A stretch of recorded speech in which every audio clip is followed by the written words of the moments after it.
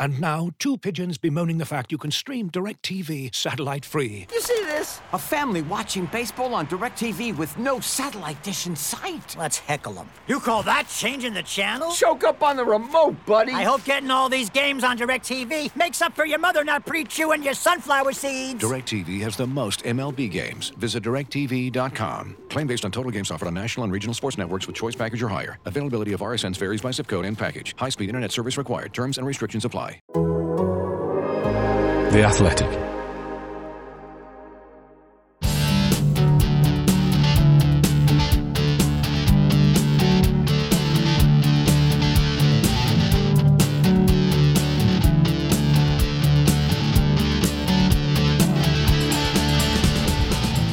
Hello and welcome to Pod on the Tyne, your go-to Newcastle United podcast from The Athletic. Coming up on this week's show.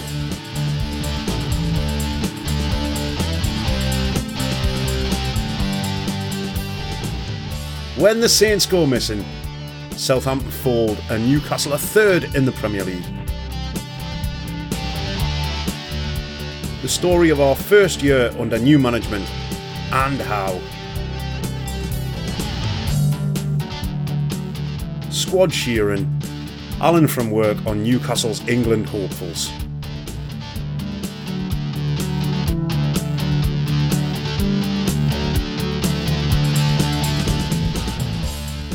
Yes, hello, this is Pod on the Tyne. I'm Taylor Payne, new dog owner / television critic.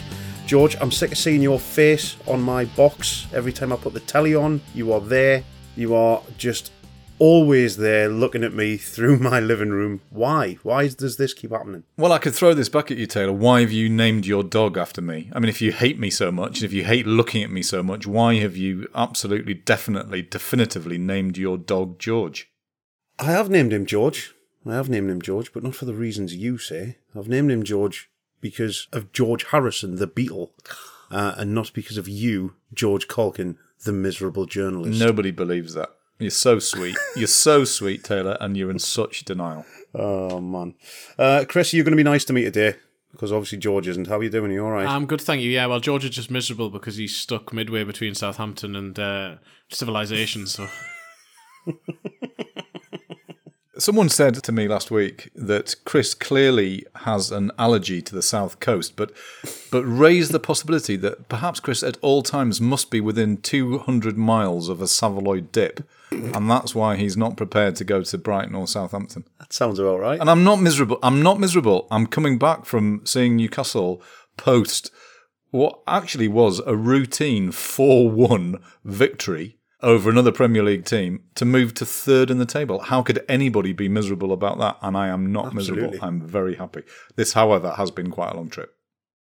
How are you, Chris, though? Did you have a nice weekend? I was at a wedding where I was best man. Oh, canny. How was the speech? Did it go all right? Yes, it was I think it went all right. I mean, I thought it was a bang average speech. I got compliments, so I don't know whether that was like sympathy compliments or what, but it was actually for Andrew Musgrove, who hosts another Newcastle United podcast from my former parish at the Chronicle, and yes, it was a lovely weekend, so yes, good luck to them. But then I was back in time to watch the game from the comfort of my own sofa, so that's unusual for me, because usually obviously I'm there, and instead, because it was Southampton, it was George who was there. So, and what better present for Musgrove than Newcastle, Eddie Howe's shithousing Champions League mags scoring 4 goals yet again at Southampton. It wasn't the best performance, was it, Chris? But Newcastle have scored 4+ goals 4 times across their last 7 games in the Premier League, as many times as they had done in their previous 226 games in the competition. My word, what a stat that is. Yeah, I mean, the weirdest thing is that they're making it look ridiculously easy as well. As you say, they didn't play particularly well in large spells, certainly during the first half. And all of the goals were actually, in their individual way, quite difficult goals to score. And yet Newcastle scored them with consummate ease. And, I mean, watching it from home, I got the experience of listening to commentators who I thought that the main commentator was watching a completely different match to me, because first half he seemed to think Southampton were like the best team in the world, and I thought Southampton were abysmal because Newcastle weren't great. And what I didn't understand about Southampton was clearly the way you don't play against the Newcastle side who've started the season this well is to send your fullbacks really high so that you allow the likes of Sean Longstaff, Miguel Almiron, Joe Willock and Jacob Murphy to run in down both flanks, but particularly on that right-hand side, which is obviously where Newcastle's first goal eventually came from. And yeah, Newcastle just ruthlessly efficient, have that confidence at the minute, playing with such belief. You can see that they all believe in what they're trying to do. And yeah, absolutely astonishing win. Those Magpies, George, they know how to put the ball in the net, don't they, those Magpies? Yeah, I mean, just astonishing. I mean, they didn't have a huge number of chances and they scored from them. I mean, that is clinical. You would look, if that was just one game in isolation, perhaps you would say that wasn't sustainable. There was amazingly, there was a bit of unhappiness afterwards about the way Newcastle had performed in that match. There were some sloppy moments. Kieran Trippier said that we're frustrated with how we've played today. Eddie Howe said the same thing. I mean, that's just magnificent. I mean, that is music. That should be music to all of our ears. Newcastle win 4-1 away from home. That's the first time ever that they've beaten Southampton in consecutive fixtures. They went to third and they're complaining. I mean, it's incredible. It's amazing, isn't it? They scored goals. Miguel Almiron got his 7th in 7 games. In your face, Christopher Woff. Yes. I would like to relate just a nice little story at this point, okay? So Chris and I happened to go out for a work-related drink last week, which I know sounds like a contradiction in terms. But anyway, and we went to the Bacchus pub, which is one of Tyneside finest hostelries, a bar that I love. And so I'd like to give a shout out to a couple of members of their staff who we talked to. But one of them, Ben, recognised me as soon as I came in, which was very nice. We had a chat as he was pouring me a pint, and he was like, "Oh yeah, I'm a Athletic subscriber. I listen to the pod. I love it. It's great. I was like, Chris over there as well. Oh yeah, I thought it was him. Yeah, fantastic." So he comes around the corner when I've taken my pint round and I introduce him to Chris, and Ben's like so enthusiastic. He's like really just like lovely. He's like, "Oh, great to meet you, Chris. Yeah, this is brilliant. Yeah, mind you, Miguel Almiron, he's made you look like a total dick, hasn't he?" It was just like, that's perfect. I love that. So thank you, Ben. You made my day. Oh, thank you, Miguel Almiron. That's what we should be saying. He really has. Well, yeah, thank you to him as well, I suppose, yeah. He really has, hasn't he? Chris, how then was it jammy, his goal? Did he mean to sell Ainsley Maitland-Niles that dummy, or has the defender committed and he's just waited? What's happened there? Come on, Chris, let's pour some shit all over this. I knew you were going to come to me with this. Just like I already last night, Daryl Mitchell, who friend of the podcast, who'd already messaged me saying, "I cannot wait for Taylor to basically ask you this question because I know he's like you can't say it was a fluke."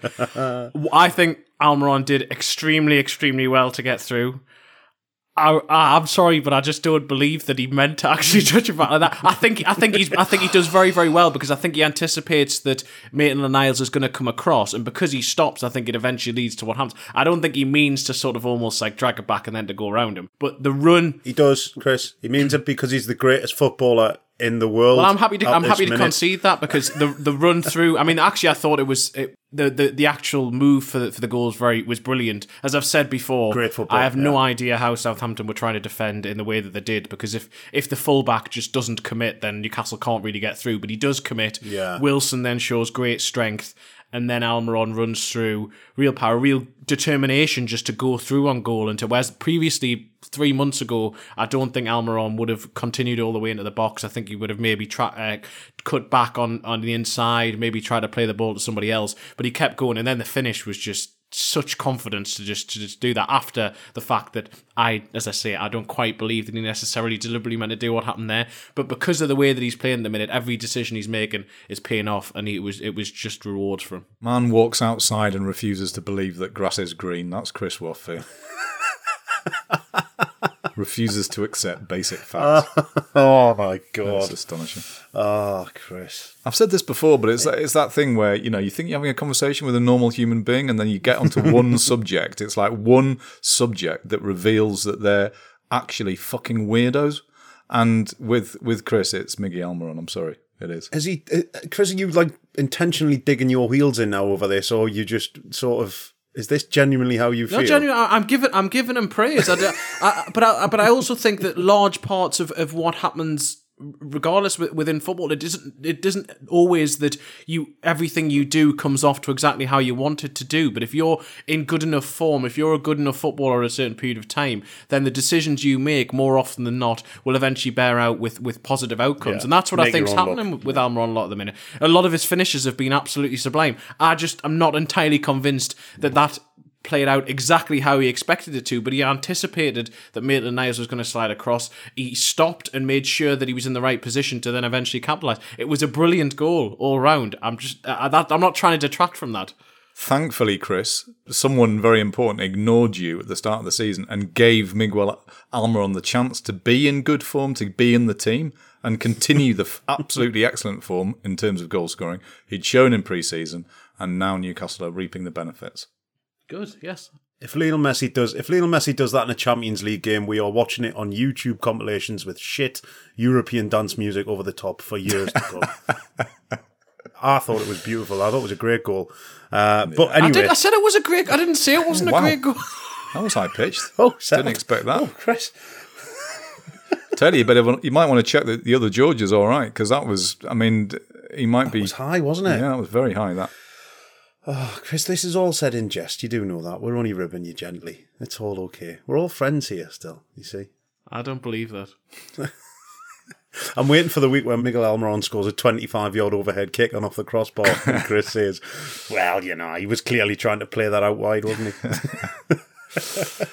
Anyway, Sean Longstaff, George, we've mentioned him briefly in past weeks, but he's really proven himself to be a really valuable player for Newcastle in that midfield. And if he could have kept that header down, it would have been great. But he got through a few times in the first half. He showed his intent going forward, attacking, but also fantastic going the other way as well and putting in challenges and just basically being a nuisance, wasn't he, to the midfield? And we're saying, we're kind of saying the same thing week upon week. His example is not as dramatic as Joelinton, who's had this extraordinary transformation between different positions and looks world class in midfield. It's not the same as Almiron, who has become this man who scores world class goals, or if you're Chris, total flukes week in, week out.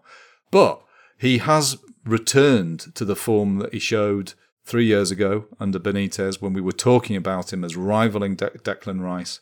He looks like he's not stopped being in that midfield. He's a Rolls Royce of a player.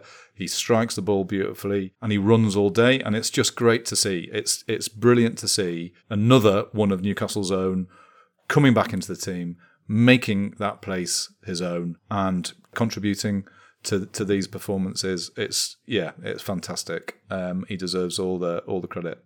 He really does. And Joe Willock as well, Chris, you mentioned recently he needed to start adding goals to his game, and he added a great goal, didn't he, running through after that fantastic piece of work by Kieran Trippier, and what a ball that was into his path. And a tidy little finish as well with a toe poke into the bottom corner.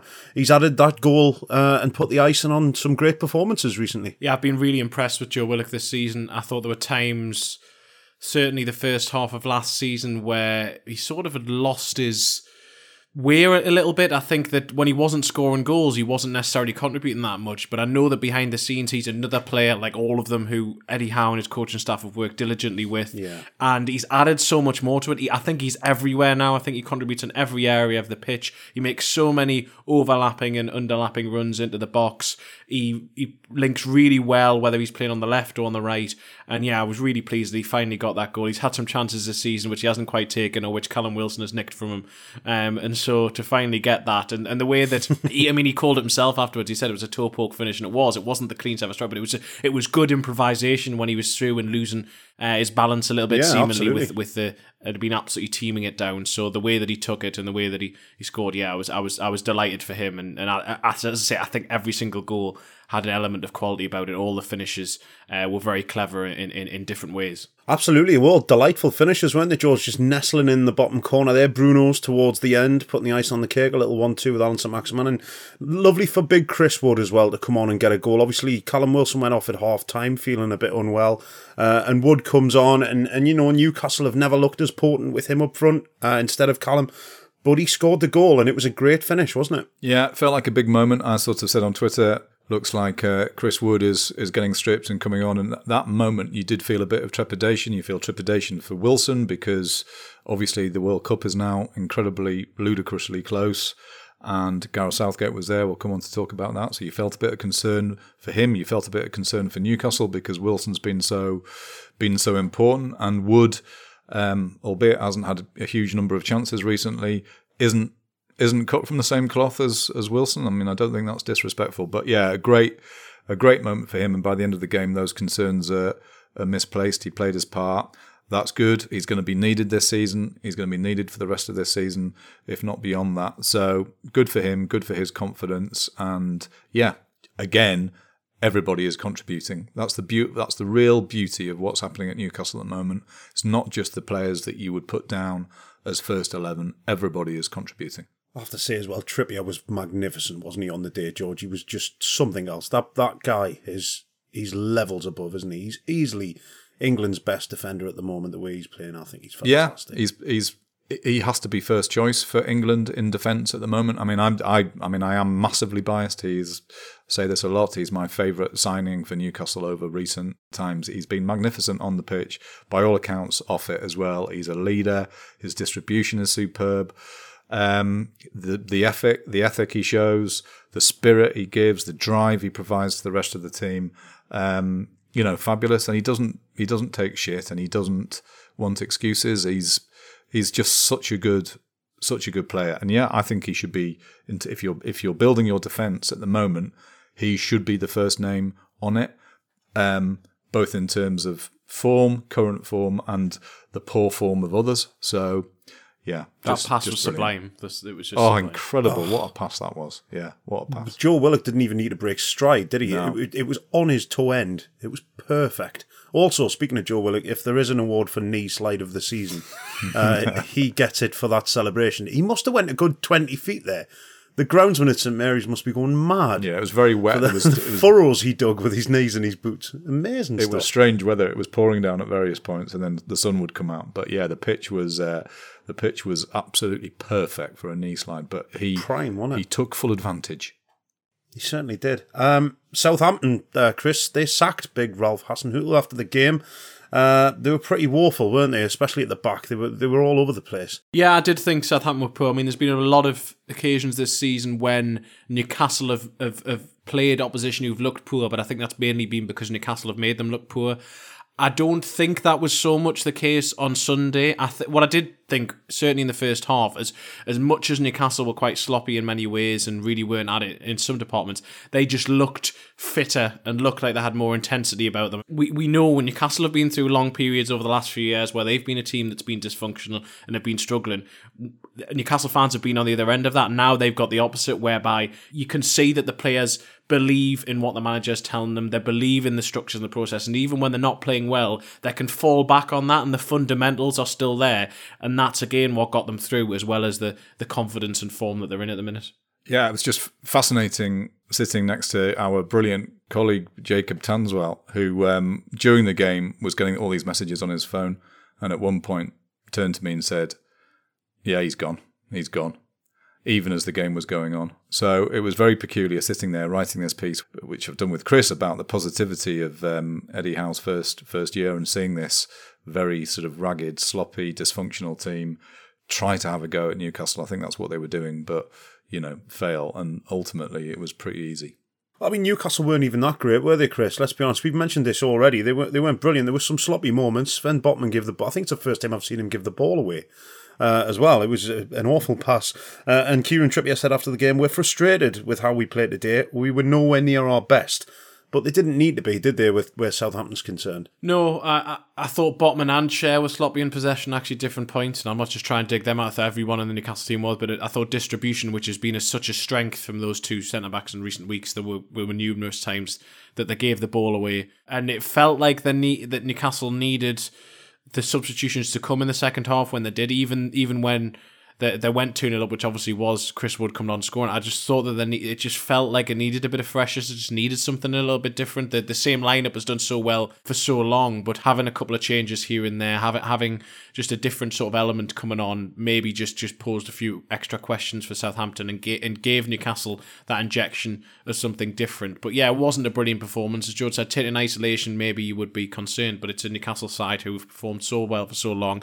Howe said afterwards he thought they dipped before the levels, but equally, given that they've carried them out to such a high degree over the course of the last few weeks and months, he wasn't going to dig them out on that. And instead, they've got 2 games now before the international break, and they really are going into those in such confidence still, even after what maybe was a disappointing performance, to still win 4-1.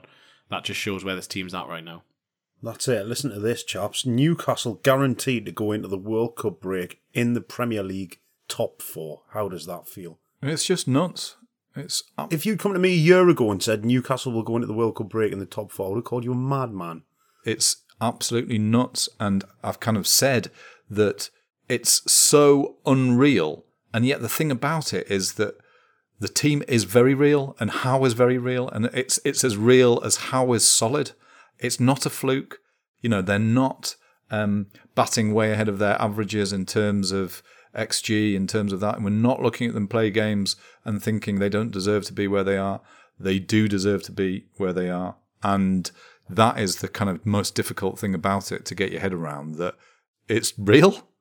It is real, and what an achievement. And what I don't want is to feel disappointment at the end of the season. So let's just celebrate what's happened in this calendar year. It is astonishing, and it is deserved. It absolutely is. We'll be back in just a tick to talk about Newcastle United's Ediversary.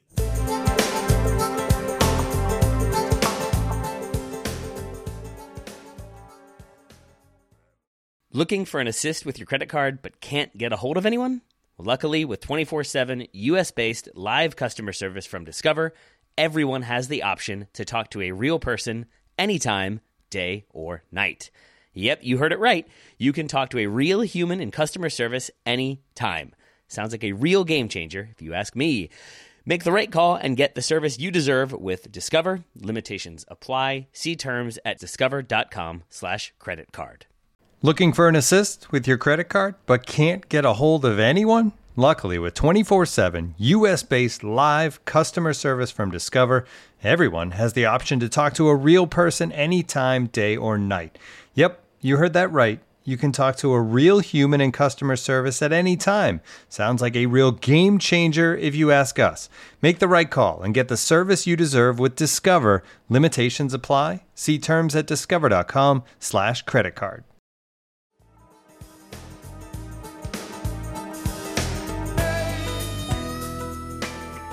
So, chaps, Tuesday, 8th of November, when this podcast will be published, is exactly 1 year to the day since Eddie Howe was appointed as Newcastle United's head coach. And let's be honest, nobody, not even the most optimistic fans, were predicting a Champions League challenge this year, were they, George? It is an unprecedented season. Obviously, other big teams have fallen a little bit and haven't been at their best, but Newcastle have played out of their skin, and Eddie Howe's done an amazing job. It's been fantastic. I mean, fantastic in both senses of the word. Fantastic as in very good, and fantastic as in fantasy. The way we put it in the piece that Chris and I have written was, the way of summing up the year was that in his first press conference, Eddie Howe said, "We're in a relegation battle." And in the last game before his anniversary, he's being asked questions about, is he in a title race?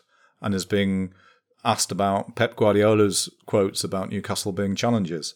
And yeah, it's very difficult to put that into context, isn't it? Because it sounds so ludicrous when you say it. But he has done an absolutely incredible job. And it's been about building on what Newcastle had. It's about making players better for years upon years. Take out some of the Rafa era, but Newcastle have bought players and they've tended to get worse. And that's what happens, or they don't fulfill their potential, or they kind of drift. And at the moment, you've got some players who've been around for quite a while now, playing the best football of their careers. You've got new signings coming in, buying into the spirit that was already there. Everybody getting better. Everybody getting better. They've got this fella at the top of it who's not demonstrative, doesn't come out and say stupid things, but loves getting better, has this fear of failure about him, which is a kind of interesting mentality to have, pushing himself on to never accept the status quo, to never accept complacency. And my God, it's just been incredible to be part of it. Yeah, it really has. Chris, this piece that you and George have written, it's broadly based around these 7 games that kind of encapsulates the progress that's been made in the time that Eddie Howe's been here. Do you want to give us a little bit of background on that? Yeah, so George and I, for a good few weeks, have been trying to consider how we would mark the occasion of Eddie Howe's anniversary. We've written a heck of a lot over the course of certainly the last 9 months as to where and how he's changed things at Newcastle, where Newcastle have improved in terms of pressing, in terms of the way that they play, in terms of players getting better and being part of the team. And we felt that the best way, therefore, of reflecting that was to maybe look at what we thought were pivotal games, or at least use the games as a vehicle to tell different stories or show different elements of what has been so good about Newcastle. So we went back. The first one we started with was his first game against Brentford, where he wasn't even there. He couldn't get into the ground. It was like that was he called that the most stressful 90 minutes of his life. But also that was important because that was actually, I mean, George can speak even more about this, but afterwards there was almost a feeling deflation to an extent after the 3-3 draw, because it felt like this was a huge opportunity lost. This was another game Newcastle had gone in 12th game into the season without having won a game. It looked chaotic. It looked like it confirmed a lot of those fears that a lot of people, including myself, as I've said before, had about Eddie Howe, that Newcastle, could they rely on a guy who, when he was at Bournemouth, his team conceded 60 goals in every Premier League season he was there, and the Newcastle had this terrible defence, and could he be the one to correct it? So that was the first one, and then we've gone through these staging posts all the way to the Southampton game yesterday, which was almost basically, this feels now like a routine win for Newcastle United, a 4-1 away win to move Newcastle third in the table. Feels like a routine win, when a year before they couldn't win a game, with 5 points adrift in the Premier League and bottom after its first game in charge. And it just, all of them showed different elements to it. So I'd recommend you to read it, to go through the different ones, because we tried to, as I say, capture different moments and different really attributes and from Eddie Howe and the characteristics that he's brought to the side and the club really over the course of last year. Leeds away last season in January was obviously the turning point. I mean, Howe says that himself in terms of his own position at the club. And it's interesting kind of thinking back and looking back. It's not, I think, that his position was under any threat, but there was that sort of hint of trepidation at the training ground that although he was very well liked, people felt fitter and people felt they knew what they were doing.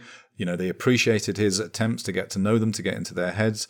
There was that sense that, yeah, this is all good, this is all great, but where are the results? You know, they'd got that win against Burnley, but then that was immediately followed up by more heavy defeats. And, you know, Howe said it himself, he could just feel that element of doubt around the club.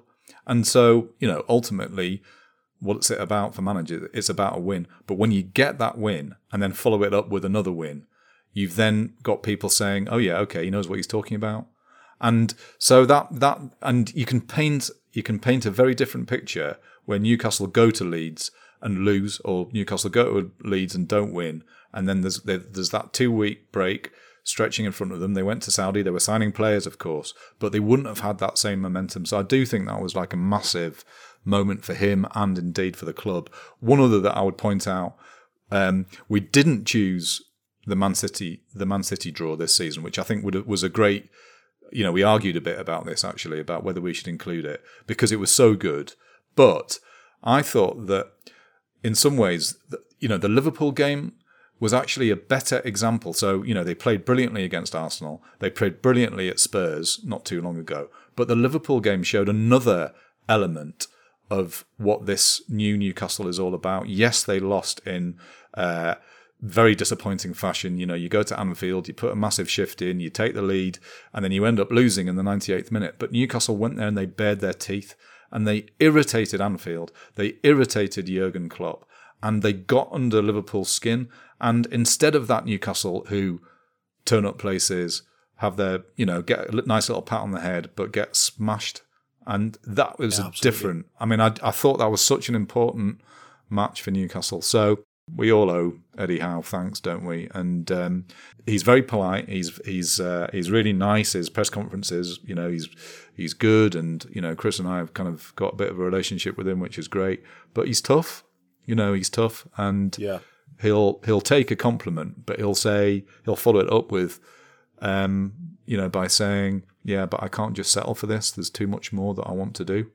And it's great. I keep saying things like great and fantastic and brilliant. I mean, I need to find other words to use. Yeah. As a fan, I mean, one of the things I love about him is his diligence and just his absolute dedication, his attention to detail. I know for a fact that he will go back this week after that Southampton game and he will pore over everything, the data, the videos, everything that went right, everything that went wrong, and he will make sure that Newcastle are in a better position for going against Crystal Palace in the Cup on Wednesday and then going into Chelsea at the weekend.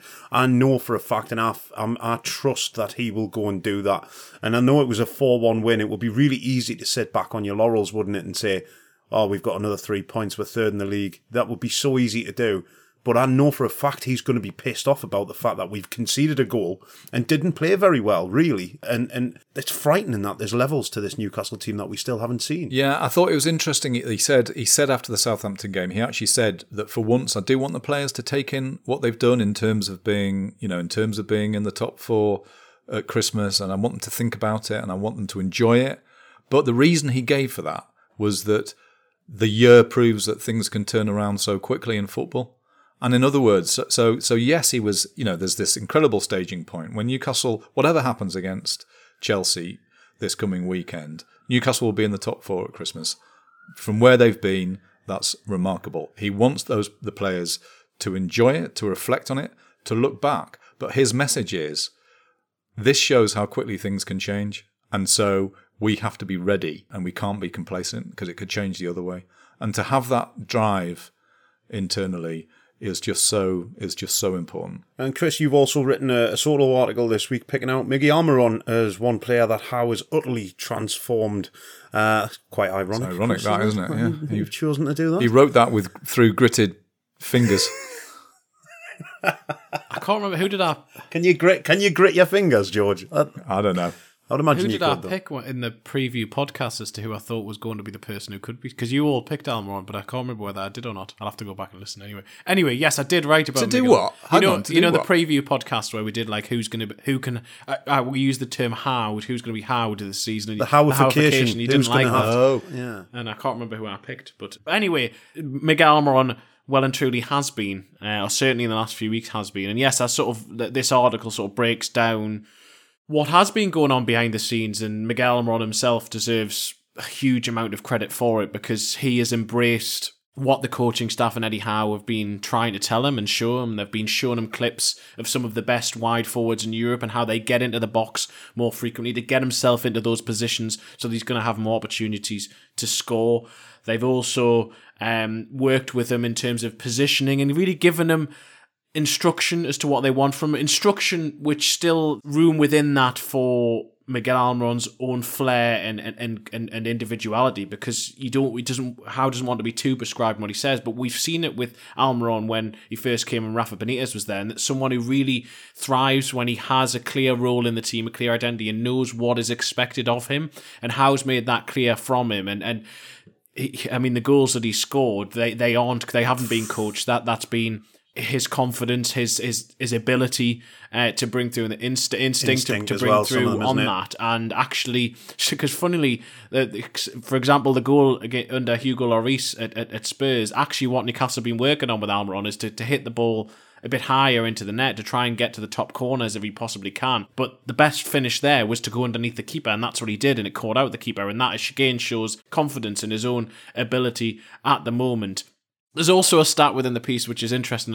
I don't think he got an assist yesterday, did he? So it extends further to, I think it's 77 games now he hasn't actually got an assist for. So that's an area which Newcastle are actively trying to work on him with as well. They think that that's an area he can still improve and bring more from. You think about the goals he scored at 7 and 7-8 this season. That probably isn't sustainable, but if you can score a goal or contribute an assist every 3-4 games, that is what you want from your forwards, and you want everyone to keep contributing. And so there is still a high bar for him to still push on towards, and it's just great to see. And yes, he really has embraced all of that, and I am genuinely delighted. Regardless of what you think, I'm genuinely delighted about it. George, what probably a lot of fans don't realise was just how integral Eddie Howe was to the recruitment team in that first January transfer window, when Newcastle were essentially in a rebuilding phase and a kind of firefighting phase of trying to keep themselves in the league and pick up the right players. He was probably involved more than he wanted to be. Oh, totally. Yeah, no, the way that we've described it is he was de facto director of football, and of course, he had those, the big moment of the Leeds match going on at the same time. He was making calls, taking calls, desperately trying to improve the squad, spreading himself way too thin. I mean, it was a chaotic month, it was a brilliant month, and it was a successful month. And when I say chaotic, it was because of the work that they had to do, they felt they had to do in order to stay up, and the fact that there were no directors at the club at that point apart from the people who'd come in. There were nobody to do those calls apart from themselves. And so there was a lot of work by Amanda Staveley and Mehrdad Gudussi and by Jamie Rubin with Steve Nixon and with Eddie Howe and his staff, Jason Tyndall. I think they recognised, it was days of no sleep and it was losing weight. I mean, it was that sort of stuff. But it brought them all together. They worked very, very successfully together. I do think that added to the unity that was being felt around the club, both, between fans and team again, which was incredibly important that happened in the stadium.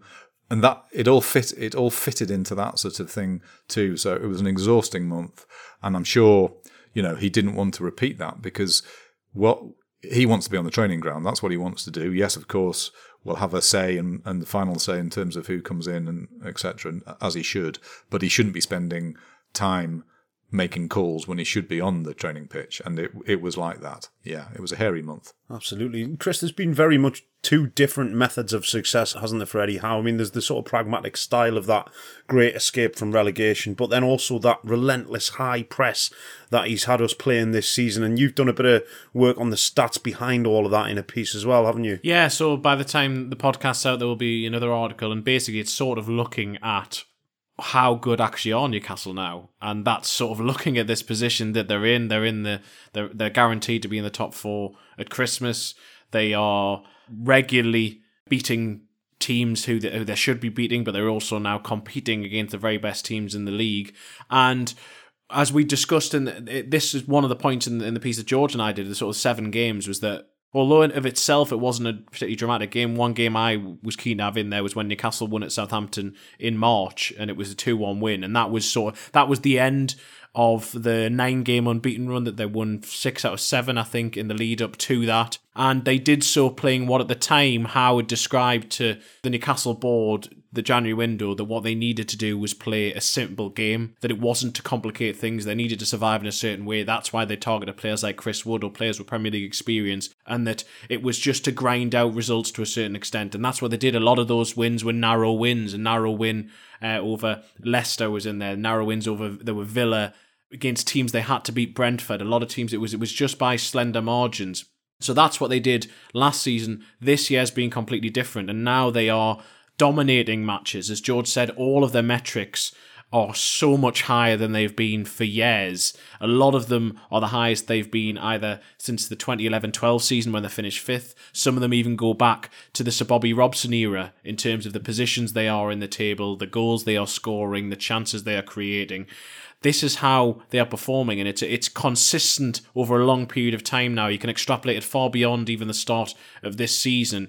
And at the moment, the Newcastle are on course for European football as a minimum. That's really what it says in terms of the more than a third of the season gone. Things could change dramatically, but equally, they already have changed dramatically in a positive sense over the course of the last 6-9 months. Newcastle have sustained form over that period while improving. And Eddie Howe said in his interview with Alan Shearer that when he came into this season, what was it he wanted to improve on? He said he thought those performances of last season were not sustainable. Now he hopefully has found a more sustainable method and approach, and at the minute Newcastle are thriving playing it. Absolutely, and he has done a few things that, have been sort of ridiculed at first in the press and on social media and stuff like that, George. There's things that could have backfired. The team photos after victories, the inspirational Ted Lasso style slogans on dressing room walls, and all that sort of stuff. I mean, let's be honest, it all works when you're playing well, doesn't it? But people could point to it and say that it's a bit silly if you're not picking up the results. But so far, Newcastle have done well under him. Yeah, and those team pictures, I mean, that was something that happened at Bournemouth. I mean, I don't think they were necessarily meant for general consumption at Newcastle. They happened, yes, they took stick because it was like, okay, wow, team wins first game of season. Shit team wins 2 games this season. Big wow, you're still doing these big celebrations. And now, of course, they're still doing them, and they're in a very, very different place. But as I said, you know, it was also part of that thing of the club getting back together, and Newcastle fans loved it and still do. And that sense of a club that had been fractured for so long. It was an angry club. It was an apathetic club. There was no relationship between boardroom and stands. The relationship between manager and stands wasn't there. Team and stands, well, that was strained to breaking point too, albeit there was a affection for the players that had got Newcastle into the Premier League and kept them up. All that stuff had to happen, and it's happened in a way that is incredibly powerful. And, you know, the other thing that Howe talked about actually in relation to the Liverpool game that we were mentioning earlier was that sense of, this is us against others. This is us against everybody else. It's not just about being patronised and being patted on the head or whatever. It's us against you.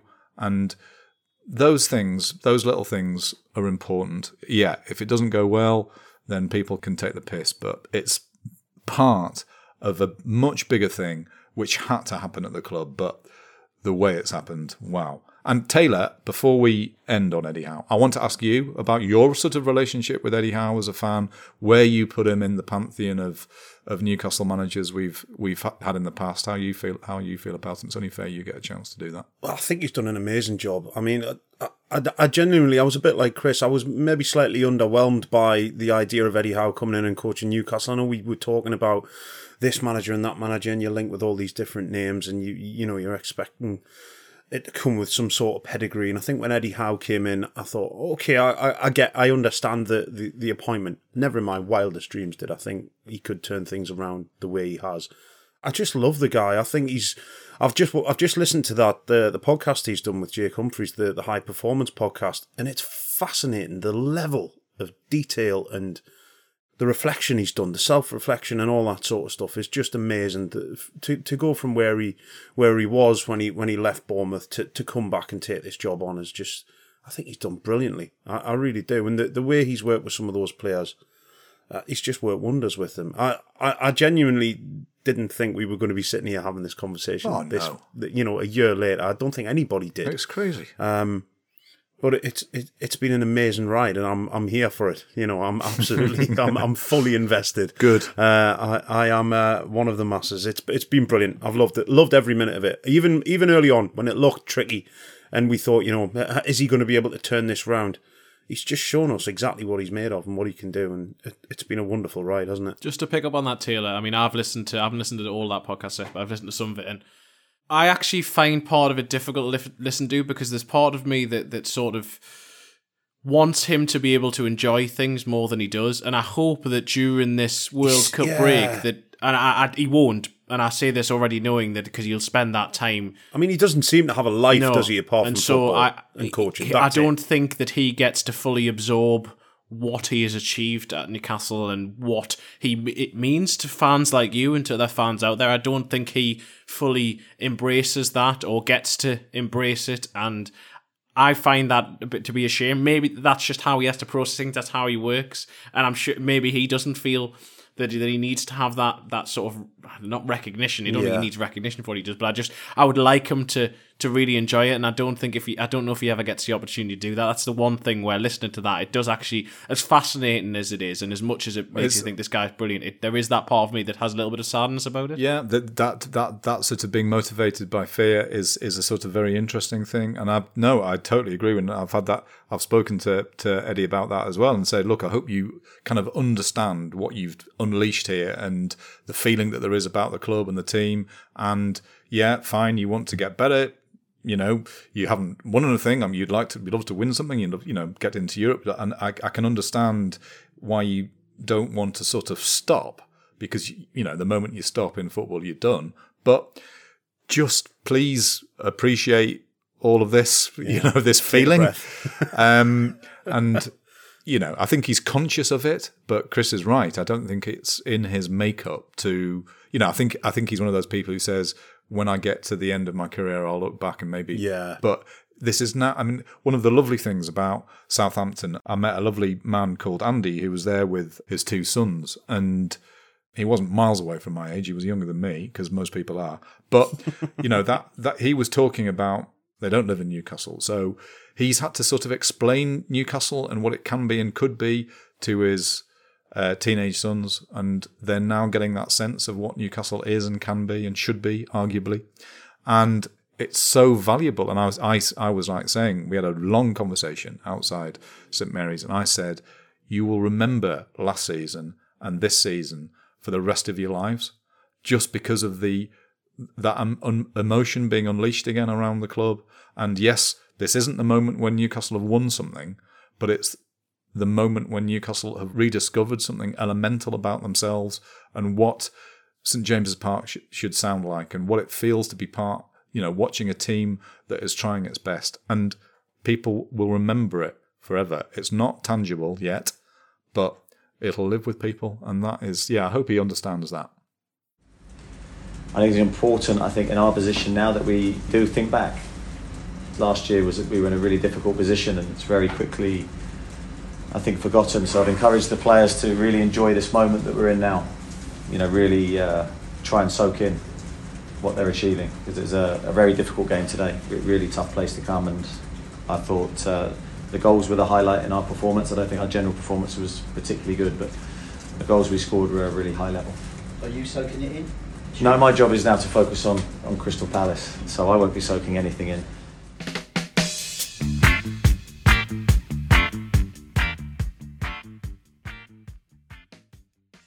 This episode is brought to you by Michelob Ultra, the official beer sponsor of the NBA. Want to get closer to the game than ever before? Michelob Ultra Courtside is giving fans the chance to win exclusive NBA prizes and experiences like official gear, courtside seats to an NBA game, and more. Head over to MichelobUltra.com/courtside to learn more. And now, 2 pigeons bemoaning the fact you can stream DirecTV satellite-free. You see this? A family watching baseball on DirecTV with no satellite dish in sight. Let's heckle them. You call that changing the channel? Choke up on the remote, buddy. I hope getting all these games on DirecTV makes up for your mother not pre-chewing your sunflower seeds. DirecTV has the most MLB games. Visit DirecTV.com. Claim based on total games offered on national and regional sports networks with choice package or higher. Availability of RSNs varies by zip code and package. High-speed internet service required. Terms and restrictions apply.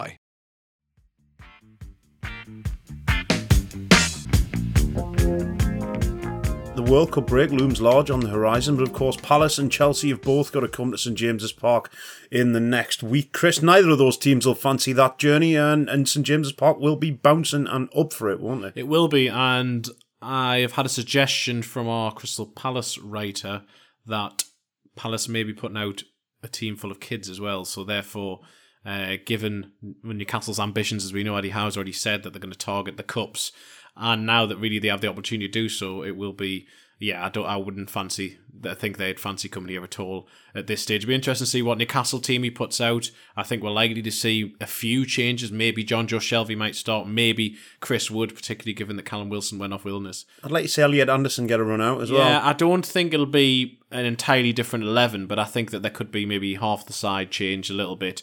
The want to need to go through this. Howe said that, I think he said, there's not a single part of me that doesn't want to advance in this competition. So, and St James's will be really up for this, given it a Wednesday night match. And then Chelsea who are in a difficult patch themselves and coming to St James's and cannot even leapfrog Newcastle, even if they beat them at St James's. And so I think that for 5:30 kickoff on a Saturday, that'll be absolutely raucous. And then, the other thing, Taylor, you talk about the World Cup looming. Normally, Newcastle are sort of interested observers in major tournaments like this, but or disinterested in Chris's case, or disinterested. Yeah, but you don't have much at stake in terms of your own players. It was brilliant to see Gareth Southgate watching his second successive Newcastle match.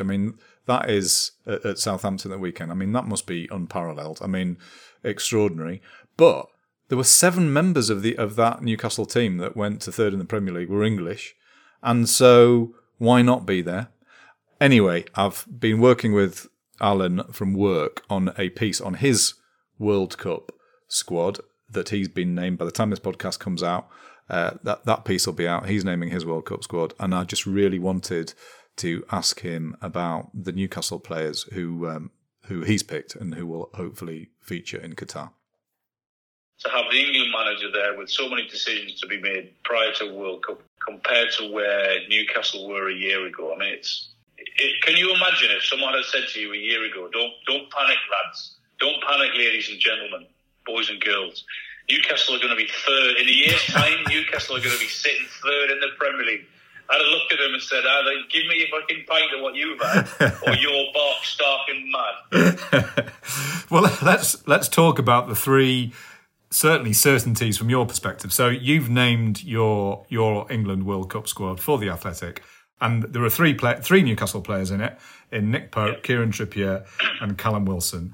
Pope is a shoo-in as goalkeeper, and there can't be an English defender in better form than Kieran Trippier at the moment, can there? No, there isn't. I mean, the standout performers and the most in-form players of every defender there is Kieran Trippier and Ben White. Ben White's been brilliant at Arsenal, certainly in defensively and having the link up. But in terms of set pieces, creating goals, defending, then, yeah, Kieran Trippier is the outstanding one for me. And I said it last night on Match of the Day, barring circumstances, I would, without a shadow, have him in that 11, whether it's right back, if he plays 4 at the back, whether it's right wing back, if he plays 3 centre-halves, or whether it's left back. Because of his experience, his know-how, Gareth has used him at centre-half. I mean, even if everyone was fit, by the way, if Rhys James was there, if Trent was there, if Kyle Walker was there, I would still have him playing. I would still have him starting. He's become one of my favourite signings of recent times. I just love his leadership, you know. Another player we have to talk about, and you've also named, is Callum Wilson, who is also in a great vein of form. He came off against Southampton at half-time. That was a bit of a concern, but it turns out he's been suffering from a bit of illness. Physically, he's absolutely fine. But he's on the plane to Qatar as far as you're concerned. Yeah, I mean, I have 2 hats on here. I have my England hat on, thinking if we're struggling for a goal and we need a bit of guile, a bit of know-how in and around the 6-yard box, 18-yard box, then Callum Wilson will be great to have on, to bring on. But I have also my other head on, because of his history of injuries, then from a Newcastle United and a selfish point of view, am I right in thinking Newcastle United would be better off suited to Callum having 2 weeks off and then light training and getting ready to go again on December the 26th or 3 days before in the Carabao? So I just think that's my Newcastle United head and England head. So there's 2 different things. But then, how much of a lift did you get when you were a player and you were called up for England? And didn't that have Of course I did, absolutely. I mean, for him personally, it's amazing. When or if he's named in the squad, it would give him a huge lift. But we all know his history of injuries. So he's going to be training every single day. He's going to be possibly involved in the matches. And mentally, for him, absolutely. Physically, I mean, he's not a spring chicken anymore, so it'd be amazing for him to go to a World Cup and take part in it. Absolutely. I get all of that. But just from a black and white point of view, I just wonder, would he be better off relaxing, having a bit of time off, and then coming back in mid-December? But can't afford to think like that. No, I think he can win the World Cup and then he can come back and win the league for Newcastle. That's what I say. I love your optimism or your fucking stupidity. One of the 2. Yeah. It's just alcohol. Don't worry, it's alcohol. Right. Lovely stuff. And the Brazil squad has been announced as well, Chris. Bruno Guimaraes, our only inclusion. Joe Linton doesn't make the cut this time round. Maybe in the future there's an opportunity for him, but Bruno had to go, didn't he? He did have to go. I mean, I don't think there was ever any doubt. And you both tut here, because I've just watched a video on Silence of Bruno Guimaraes and his family finding out that he has made the squad. He's holding his little son, Mateus, and it's a lovely video. I'm going to listen to it on sounds wholesome, with the volume on afterwards. But it means a heck of a lot to him. I've spoken to people behind the scenes at Newcastle who've said that's been part of his driving force this year. He's determined to go to the World Cup and do well. I asked Eddie Howe about it on Friday, actually, and he said that he hopes that Bruno is given the opportunity to shine on the world stage and show how good a player he is and can be. And it'll be brilliant. Yeah, Joe Linton we didn't think would get there. He wasn't. Obviously, they didn't see him last week, and he hasn't played for them before. But hopefully that comes for him in the future. But for now, Bruno could be one of the stars of the World Cup, I think. I know that we have concerns about this World Cup in terms of, Alan talked about that, about do we really want our players to go there and be risked, risk injury, particularly if they've got suspect fitness. But it's brilliant, for too long Newcastle has either been a stepping stone club or it's been a club where people's careers wither. And you need it to be somewhere that players can see and say, okay, I can go there and I might be able to get into the England squad. Gareth Southgate will come and watch me. Other managers will come and watch. That is really important to Newcastle's progress. It's also really important that when the World Cup's coming on and Bruno scores a goal for Brazil, it says which club he plays for, and that's Newcastle. It spreads Newcastle's reputation around the world. That is so important. It's so important for Newcastle to grow like that. We've not had that for years, if not decades. So, bring it on. Fingers crossed they all come back safely, but it's just brilliant that Newcastle have players going there. Absolutely, and the podcast is going to take a little break as well. Last one next week after the Chelsea game, and then we will return just before Christmas, although we might have a little bit of a bonus for you later in the week if we can manage it. Also, just before we finish, congratulations to the women's team as well. A good win, 2-1 down at York. Plenty of opportunities to watch them in December if you're missing out on the live football. Chaps, I think that's just about it. Any more before we wrap things up? Yeah, we've gone on way too long. But, there you go. That's excitement. Far too long. It's excitement for you. We're all excited. We all want to talk. We all want to chat about it. It's just, we're picking the bones out of victories and 4-1 wins and third place in Europe and a year of Eddie Howe being magnificent. And, all three of us will be at St. James's this week as well, won't we, as well? So yeah. Not together. But... We will, yeah. I'm going with the family on Wednesday night. All four of us are going. That should be fun. And then I'll be there on Saturday as well for the Chelsea game. Great stuff. Right then, I'm going to finish up here and go downstairs to see if George has done a shit on the carpet. That's the dog. Is it though, Taylor? Is it? I don't know. You tell me, George. Is it? You might be in for a nasty surprise. Anyway. Right, chaps, that's it. Thanks very much for your time, Chris and George. Great to talk to you again, and we shall speak to you next time. Thanks very much for listening. Don't forget to go to theathletic.com/NewcastlePod, where you can sign up to The Athletic and pay just £1 a month for your first 6 months. The Athletic is the best place to follow the World Cup, of course, but we have also just published a remarkable new podcast. It's called Away From Home and features access all areas coverage of Shakhtar Donetsk during their Champions League campaign played under the shadow of Russia's invasion of Ukraine. We're going to leave you with a taster of the first episode, and if you like what you hear, the first 3 episodes are out now. Our producer Ollie has been involved in that process, and it is fantastic. Search for Away From Home wherever you get your podcasts.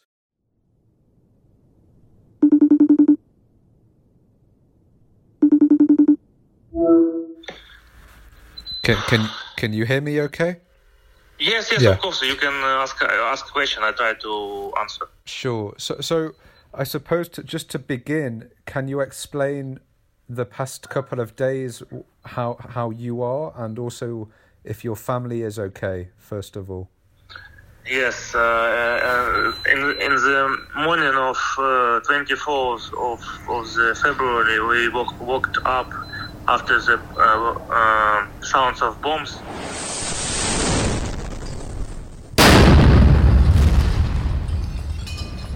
And went to basement. This is the captain of Ukrainian football club Shakhtar Donetsk.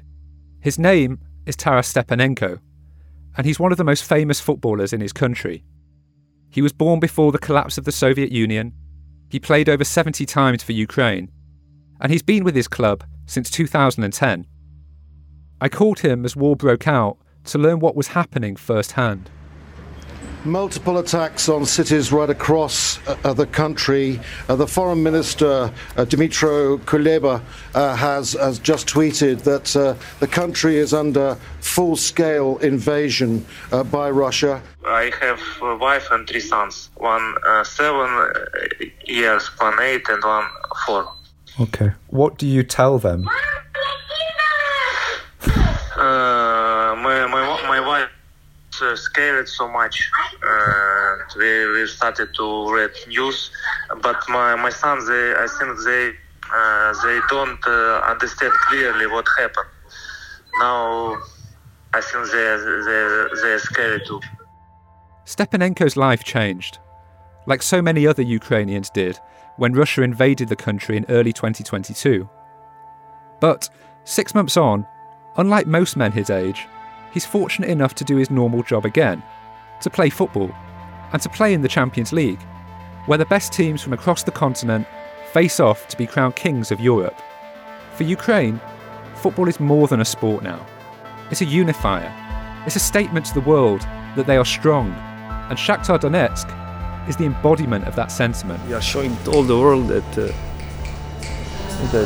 we are still alive. Nothing cannot kill us. We are in the war for 2014. It will be difficult to play, but we must play. Unfortunately, we are thinking just about Ukraine now. And if this fucking bastard from Russia think that we will stop to play because of that, we will not stop to play. We'll play, and we will win.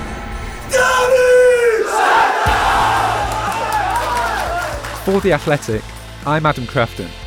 Over the course of this series, I'll be tracking Shakhtar's unique football journey as they navigate their way through football's toughest contest, all whilst there's a brutal war raging on their doorstep, forcing them out of their own country. You didn't sleep, you cannot sleep. 3 days.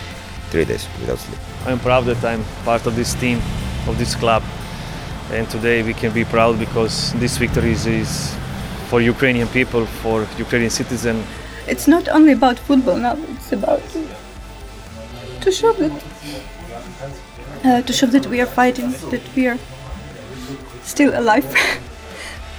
This is Away From Home, Episode 1, We Believe in Miracles.